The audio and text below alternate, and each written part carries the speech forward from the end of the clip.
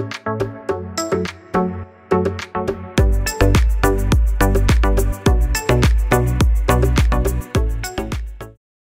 Sachin. Hey, Dinkar, how are you doing? Good. And I want to start with a very interesting news. So it's probably reflective of the uh, growth of this podcast, so as to say, and the interest that we keep on receiving on it. So now we are genuinely a podcaster. Till today, we were a YouTube channel. But now we are a podcast, and it's available on Apple Podcast. It's available on Google Podcast. It's available on iHeart, which is home of Stuff You Should Know.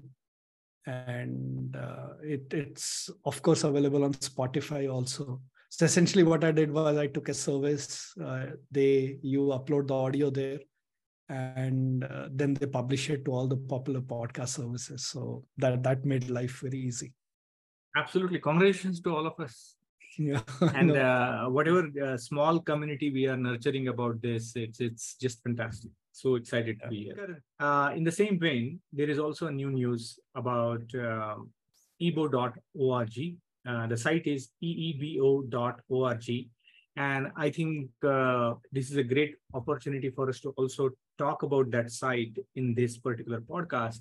We have been talking about engineering excellence. We have been talking about business outcomes and the linkage between them. But now, finally, a site where people can consume it online, offline, and read about it. So it is a fantastic thing. And this is like all you did. You published it, which was fantastic. Thank you so much. But would you like to talk about EEBO? And I know you also spoke to some external audience about this. So how did it came about? Where do you think this is going with it? And let's try to unpack it a little bit. Right. So, EEBO, as the acronym suggests, engineering excellence to business outcomes. These are a set of metrics that not only give you a very good idea of where your engineering excellence, where you are on your journey to engineering excellence, but also give you an idea that how are they correlating to the outcomes, the business outcomes, right? And it kind of creates a line of sight. We have in our jobs, we do talk about this a lot. We talk a lot about this to our clients. We talk a lot about this in our, within our organization. But I wanted to share it kind of beyond. So this became the house for sharing that knowledge. And I have been sharing over LinkedIn bits and pieces about the concept of EEBO Metrics, and I think it's kind of come together. And let me quickly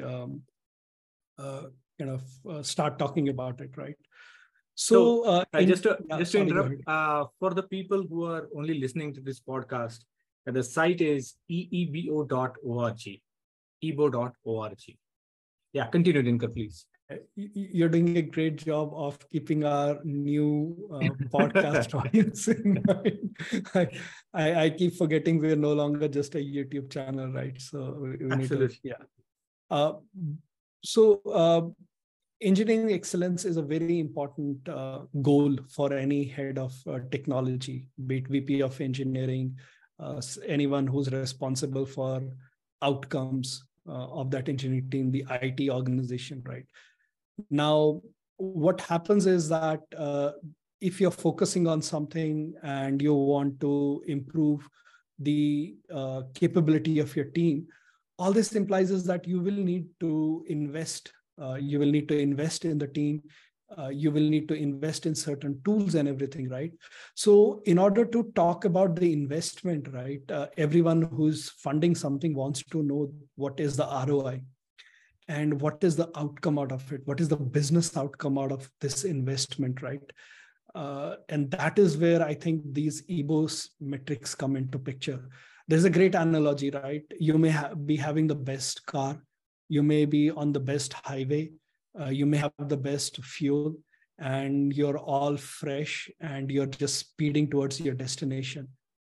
But you could be going, instead of going from Bangalore to Mysore, you could actually be driving from Bangalore to Chikmagalur, right?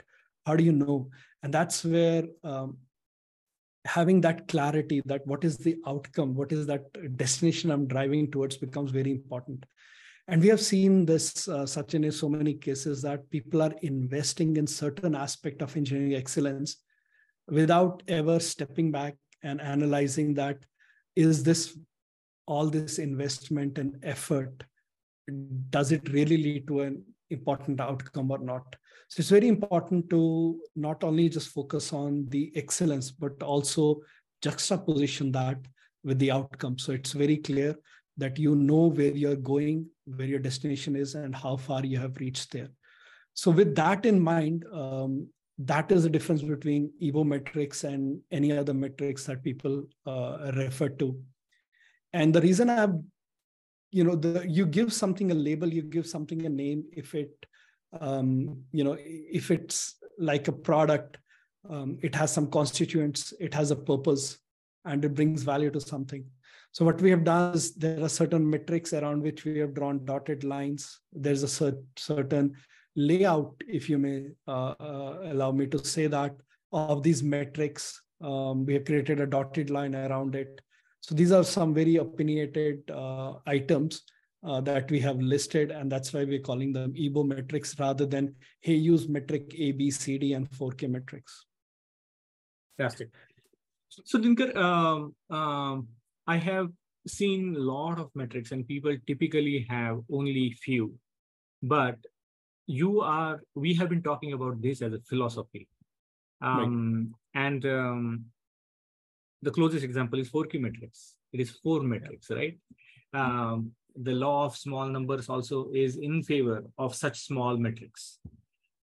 Do you think by making an acronym, we are making it difficult for people to understand? So that's a very interesting question. I don't know, if it sticks, it sticks. If it doesn't stick, we'll rename, it's a simple Linux command, MV EEBO to something new, right? The idea is, 4K metric for me is a label. Like 4 is kind of important component there. All right. We could have done 11K metrics. We could have done something else. But I think what the key message there was that these 4 are your key metrics. And in our case, what the key message is that these are engineering excellence to business outcome. That is the, number of metrics does not matter. Is it engineering? Is it business? Does not matter. The name kind of encapsulates that engineering excellence to business outcome, right? So let's see how it does, right? Yeah, so that's a very good point. I do want to call out certain benefits of this approach, having a limited set of metrics that are giving you a line of sight from engineering excellence to business outcome. So one thing, the first one that I kind of alluded at is that EEBO metrics act as a very clear value articulation of the benefit of engineering excellence, right? Engineering excellence does result in better business outcomes. It does result in better product. What EEBO metrics can do is create evidence of that and make it very simple for someone to say, as my engineering team were performing better, the business was benefiting. That's one advantage of this kind of approach, right? The other thing is, they provide guardrails for long-running programs by acting as a fitness metric. This phrase, fitness metric, I'm kind of borrowing from the book by Rebecca Parsons, who is CTO of ThoughtWorks, Neil Ford, luminary at ThoughtWorks. They kind of came up with this fitness functions, right? The whole idea was that you write these fitness functions which keep on testing an algorithm over a period of time. It kind of ensures that the algorithm still delivers the outcome it was expected. And what we're saying here is, once you have said that in my program, I want this kind of excellence, I want this kind of output.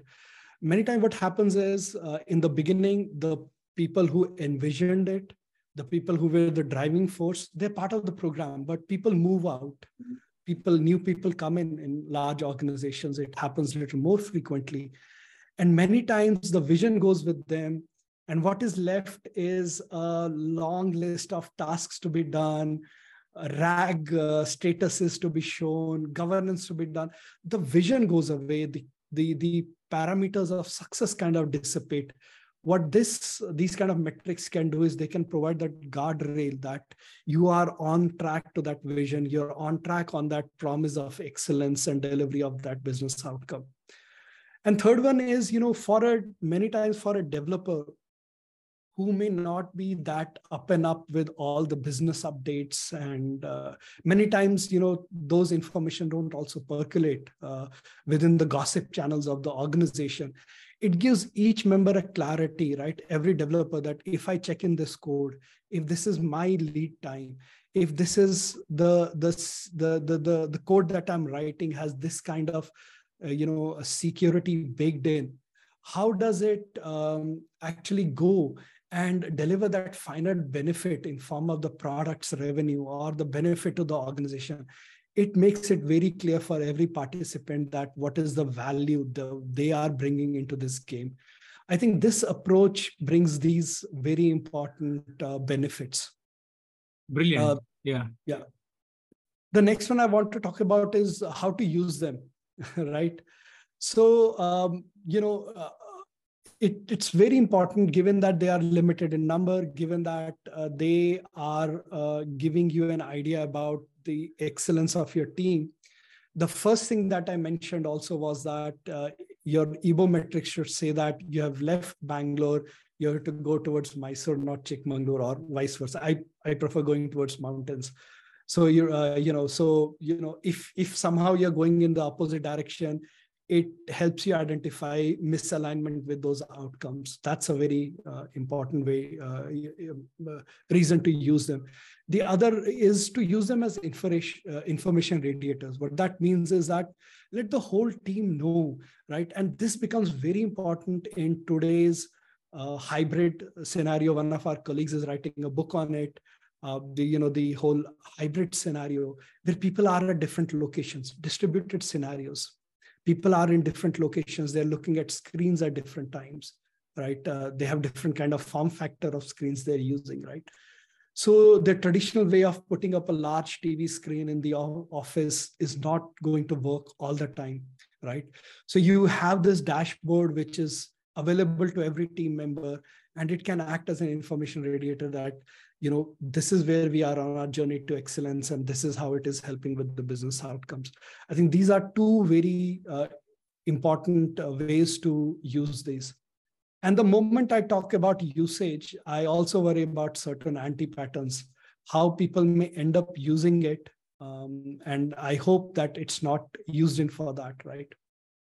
One of my nightmares is that a metric, a little digression.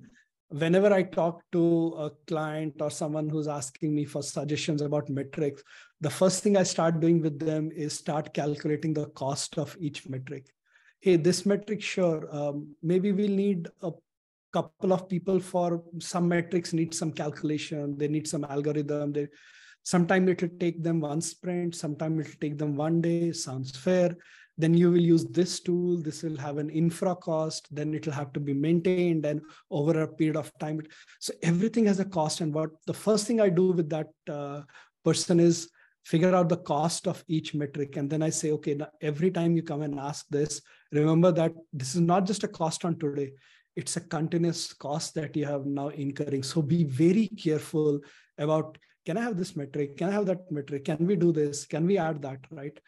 And, and that kind of leads to a large set of metrics. But before that, the one which is kind of highlighted on the screen also is, don't use these metrics to do drill downs and go into specific scenarios or look for that specific person who screwed up or that, bottlenecks. It's not meant for those. There are different tools to figure out those scenarios and bottlenecks. It's never useful to blame anyone. use EEBO metrics to figure out, oh my God, we are misaligned somewhere. Some excellence metric is not working very well. Let me go to that specific tool or that specific flow or that specific team and try to understand what went wrong. These metrics are not for slicing and dicing. The other thing that I was kind of mentioning earlier also is, many times what happens is, as in a large program, right? What I've noticed is that in some way, Sachin, it starts reflecting the Conway's law. So Correct. Conway's law traditionally says that the product you design or the way you are building product slowly starts resembling how your organization is structured. Because what happens is, oh, we have a team for engineering, we have a team for QA, we have a team for DevOps, we have a team for this, we have a team for that. So the team, then DevOps team becomes something else. And suddenly the way you are organized, the way your product is organized starts reflecting that, right? And the reason for that is that in large organizations, you have to create departments. But the flip side is that your product and your ways of working now have these artificial bubbles inside them, and in worst case leading to silos, right? And that's why cross-functional team as a concept became so popular. My worry is that metrics are also kind of falling. Oh, for team B, these are 5 metrics. Team C, your DevOps team, these are your 4K metrics. Engineering team, these are your metrics. QA team, these are how many bugs you have found.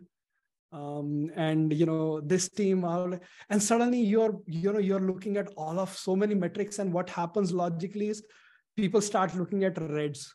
Okay, let me focus on the red. And suddenly what happens is that whole team management becomes a crisis management, and you're just focusing on fixing what is red. You don't think about why is something green. Maybe something is green today, maybe it will go red tomorrow if you don't focus on everything, right? That's why having so many metrics, so many things does not work. So anti-patterns, EEBO metrics being used for slicing and dicing, don't do that. Second anti-pattern, EEBO metrics scheme becoming larger and larger set just to reflect your teams and components. Don't do that. These are very big anti-patterns. Now, so one thing to add there, Dinkar, is also which is not highlighted into these slides, but our human nature of whenever we put something out that is visible, and that creates psychological insecurity in people's mind. In terms of it's like a lot of people do not want to post their performance numbers outside because they feel that some people will judge and then make an opinion about that. And I'm not saying everybody, but there is a small portion of people I have seen that they don't feel comfortable to put out some numbers unless it puts their team in good light, rather than being honest about their numbers. I can give an example is that with EEBO Metrics, we were talking about a team, and they had nothing to measure except one metric. And they were very hesitant to put this on. They're like, it's not even worth putting that out. And my point to them was, this one metric which will go out is also indication that you can't measure 6 other metrics which we decided. And that itself is a progress where you are standing today. Your inability as team to measure these 6 other metrics.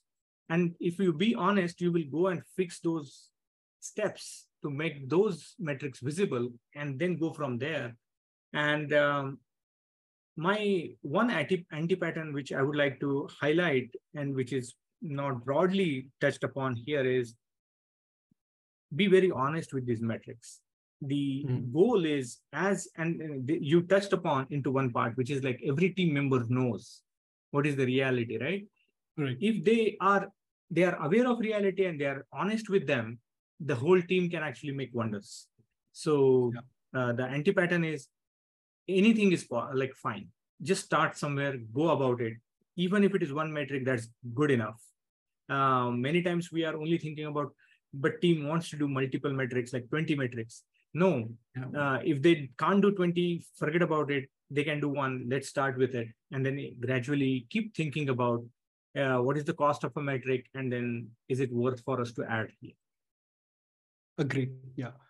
And now, so if you look at such metrics, what are these characteristics that can help us identify what are good EEBO metrics? So one thing we were thinking is, as we were coming up with what are those specific metrics we should put a dotted line around and say that, hey, these are the EEBO metrics that we recommend. One of the biggest worry was that, there's this thing, the moment metric becomes your target, it stops reflecting the outcome, and it kind of creates a myopia towards that, right? So we should pick up a metric that cannot be gamed, right? Is not easy for someone to go and start tweaking and say that, hey, look, everything is okay, and use that metric to showcase that everything is okay, but in the background 15 other things may not be okay. So one thing that we ensured was that these metrics should be multivariate. Means they are derived from multiple metrics, right? They represent culmination of multiple metrics. What that does is that in order for these EEBO metrics to perform better, that means so many other metrics and things have to fall into place. Only then these metrics will perform better. That ensures that there is a holisticness to each metric, and it's very difficult to game them. Absolutely. And Dinkar, you have some experience here. Yeah. I know you used to call the word, which I searched actually offline, but the vanity metric is not used here. I think the first point he articulated into complex words, but essentially your metrics can't be vanity metrics. So make sure that these metrics are going to stand the test of time. And if you want to explain these metrics, they are difficult to game and they actually denote value. If that goes up, it should actually impact you positively. Agree. Yeah. So the next thing what we thought was that these metrics have to be little meta in nature. Means they should measure something which is about the flow of the program, ways of working, the way the product works, right? It shouldn't be how many sales have happened, because that is not meta. It could well be that how many times was the flow in the sales process getting blocked because of various reasons, right? Non-availability of something, someone not knowing what to do, some component not being available, right? So it has to be a little meta in nature. And finally, it shouldn't be something that requires a PhD or requires a manual to understand. They should be very easily understood by everyone who is going to look at it and whose contributions will ultimately contribute to this. So when we looked at these things, right, what are the benefits we expect, how we want it to be used, how we don't want it to be used, what are the characteristics, and Sachin, we kind of a structure emerged, right? And I would request you to talk a bit about this structure, as the first instant of this was captured by you. Absolutely. So for people who are not listening to this, not viewing to this and listening to this, I'm trying to show a diagram where from left to right, I show the journey of metrics into 3 categories. And these 3 categories are excellence in software development, excellence in deployment into production, and progress towards desired business outcomes. And how I came about all of this is essentially, all my life, I have seen we tracking only engineering metrics or excellence in software development metric. And there are about 50 of them. There are various tools. There are code coverage tools. There are CI/CD pipelines. There are tools like SonarQube. And we do not have any shortage of number of metrics which you can create based on a code base. And add that to GitHub and you get insights into how many lines of commit, what is the average size of commit, how many commits happened last week, who made how many commits, and all sorts of volumetric metrics, which give you a false sense of security that somebody is actually delivering value. Now, the second bucket is excellence into deployment into production.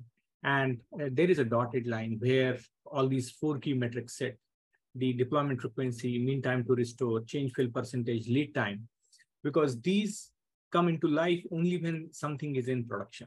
If it is not in production, these metrics are very non-indicative of what is reality. So if you add these metrics, the middle part, they give you real cool value into giving the software delivery performance of your system. So think about how fast you are getting software into production and how stable it is, how performant it is, that type of numbers. But yet, combining engineering excellence and even excellence into software deployment to production, it is not indicating whether it met the customer demands. You may be great on software development metric. Your test coverage is great. You are actually small batches, and then commits are great. Your ranking in SonarQube is really nice. All of that is fantastic. You are deploying fast enough to production. Mean time to restore is great. It is a very stable system, and your lead time is low. Your team is cranking out features and putting it to production. But none of these metrics indicate whether you are reaching to the ultimate goal of why you commissioned this program, which is the business outcome. I want to sell more software, or I want to reduce the amount of time required for people to book something. And these are what we are calling business outcome metrics. And this is the third bucket, which is about progress towards desired business outcomes. And we are interested in looking at all these 3 buckets. Do not focus on only one bucket and feel good about it, but you need to plot this picture in a holistic manner and then have this access to all engineering teams, product teams, so that they can contextualize this and ask questions to each other, hold a dialogue. So the structure of EEBO metric is, in a nutshell, 3 buckets of excellence in software development, excellence in deployment into production, and progress towards desired business outcomes. Right. So when we step back and looked at this layout, so on one hand side, there are these metrics which reflect your engineering excellence. On the other hand, are metrics that reflect your journey towards desired business outcome, and in the middle are metrics which reflect production deployment excellence. Right. There's one thing we realized that while coming up with EEBO metrics for business outcome, given that the variety of business models, it was very difficult to recommend specific metrics. But what we realized was that it was, on other hand, it was possible to recommend categories of those metrics, and we'll touch upon them. So what we want to add here is that for this, have some metric for this kind of category of business outcome metrics, have some metric. Now that exact metric may differ based on your business model, your business domain, so on and so forth, but each of the 4 categories should be covered. So we've been talking about EEBO metrics, and we have been talking about their characteristics, how they evolved. So let's go deep into what are these exact metrics. So in the center, connecting engineering excellence and business outcome is taking software to production and keeping it available for business. And this, I think, the 4 key metrics that Dora came up with are an excellent set of metrics to represent that phase. On the engineering excellence, build failure rate, security warnings, and tech debt are 3 key metrics that we should follow. Sachin, do you want to talk a little bit about each one of them? Sure. So earlier as well, I touched upon, so I'll be brief here.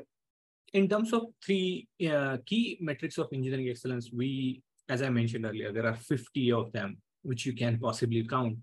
But we internally created a 2x2 grid, and we said, what is the value on y-axis, which it indicates to the end users. And we are coming from a consulting company, so our customer. But in every organization, every engineering company, every engineering team, they have a sort of customer. So you need to think about that.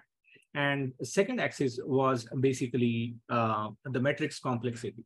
And what we try to find out is which are the most valuable metric which business care about, and it is also less complex.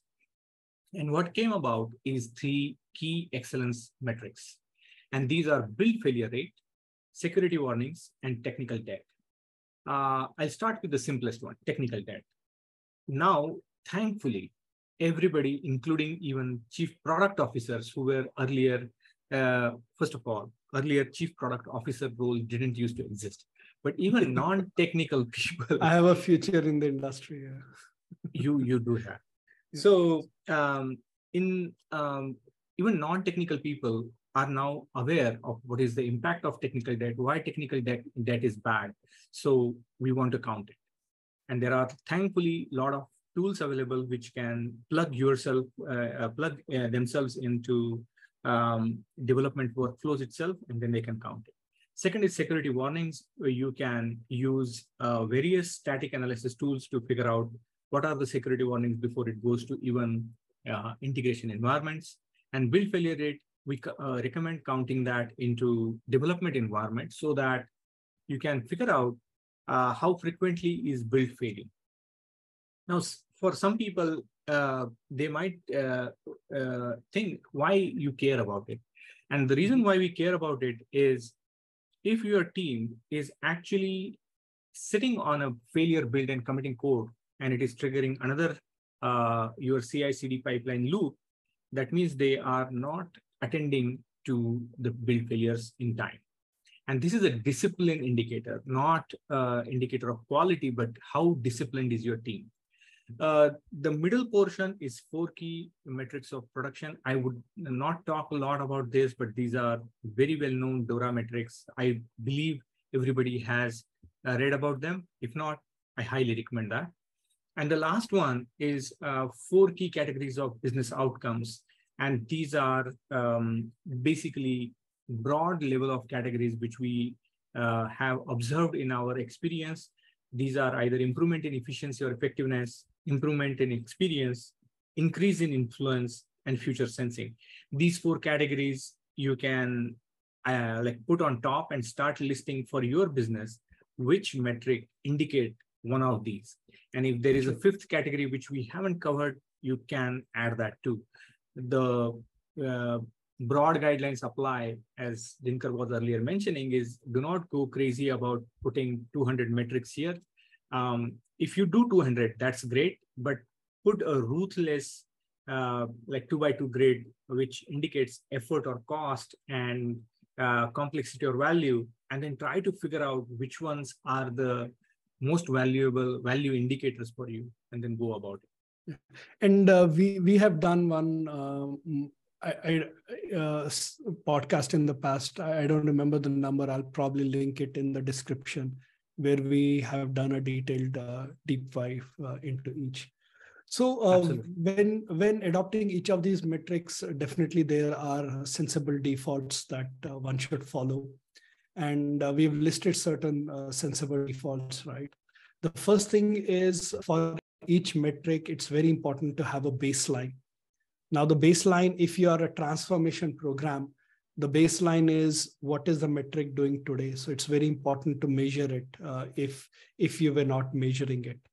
Or you could measure against your industry, right? In our industry, for the product that we're building, this is the baseline that exists.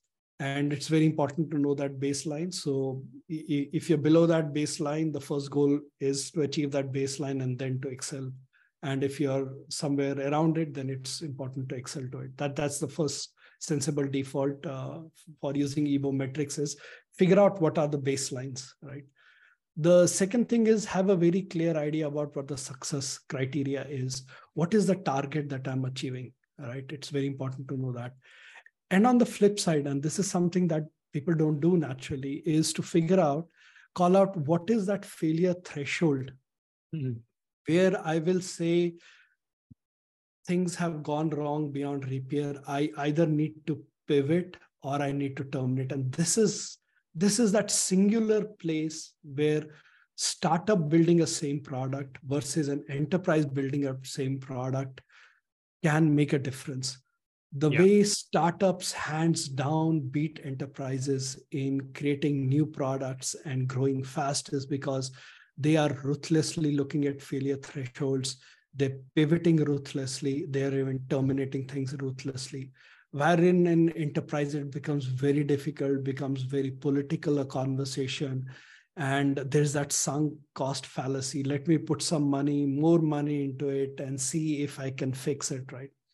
So if you have this failure threshold thought of beforehand, when the metric sinks to that level, at that time, you know that this is a time when we have to come and decide, should we pivot or should we terminate? I'll give you an example, right? I ask everyone, hey, what's your success criteria?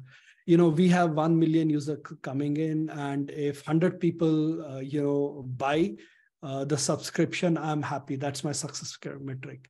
So, okay, sounds fair. What if 99 do it? Yeah, sure. I'm happy. What if 80 do it? Okay. What if 70 do it? Okay, still, okay. What if 60 do it? No, something is wrong. I need to go figure out things. Okay, so what if 30 do?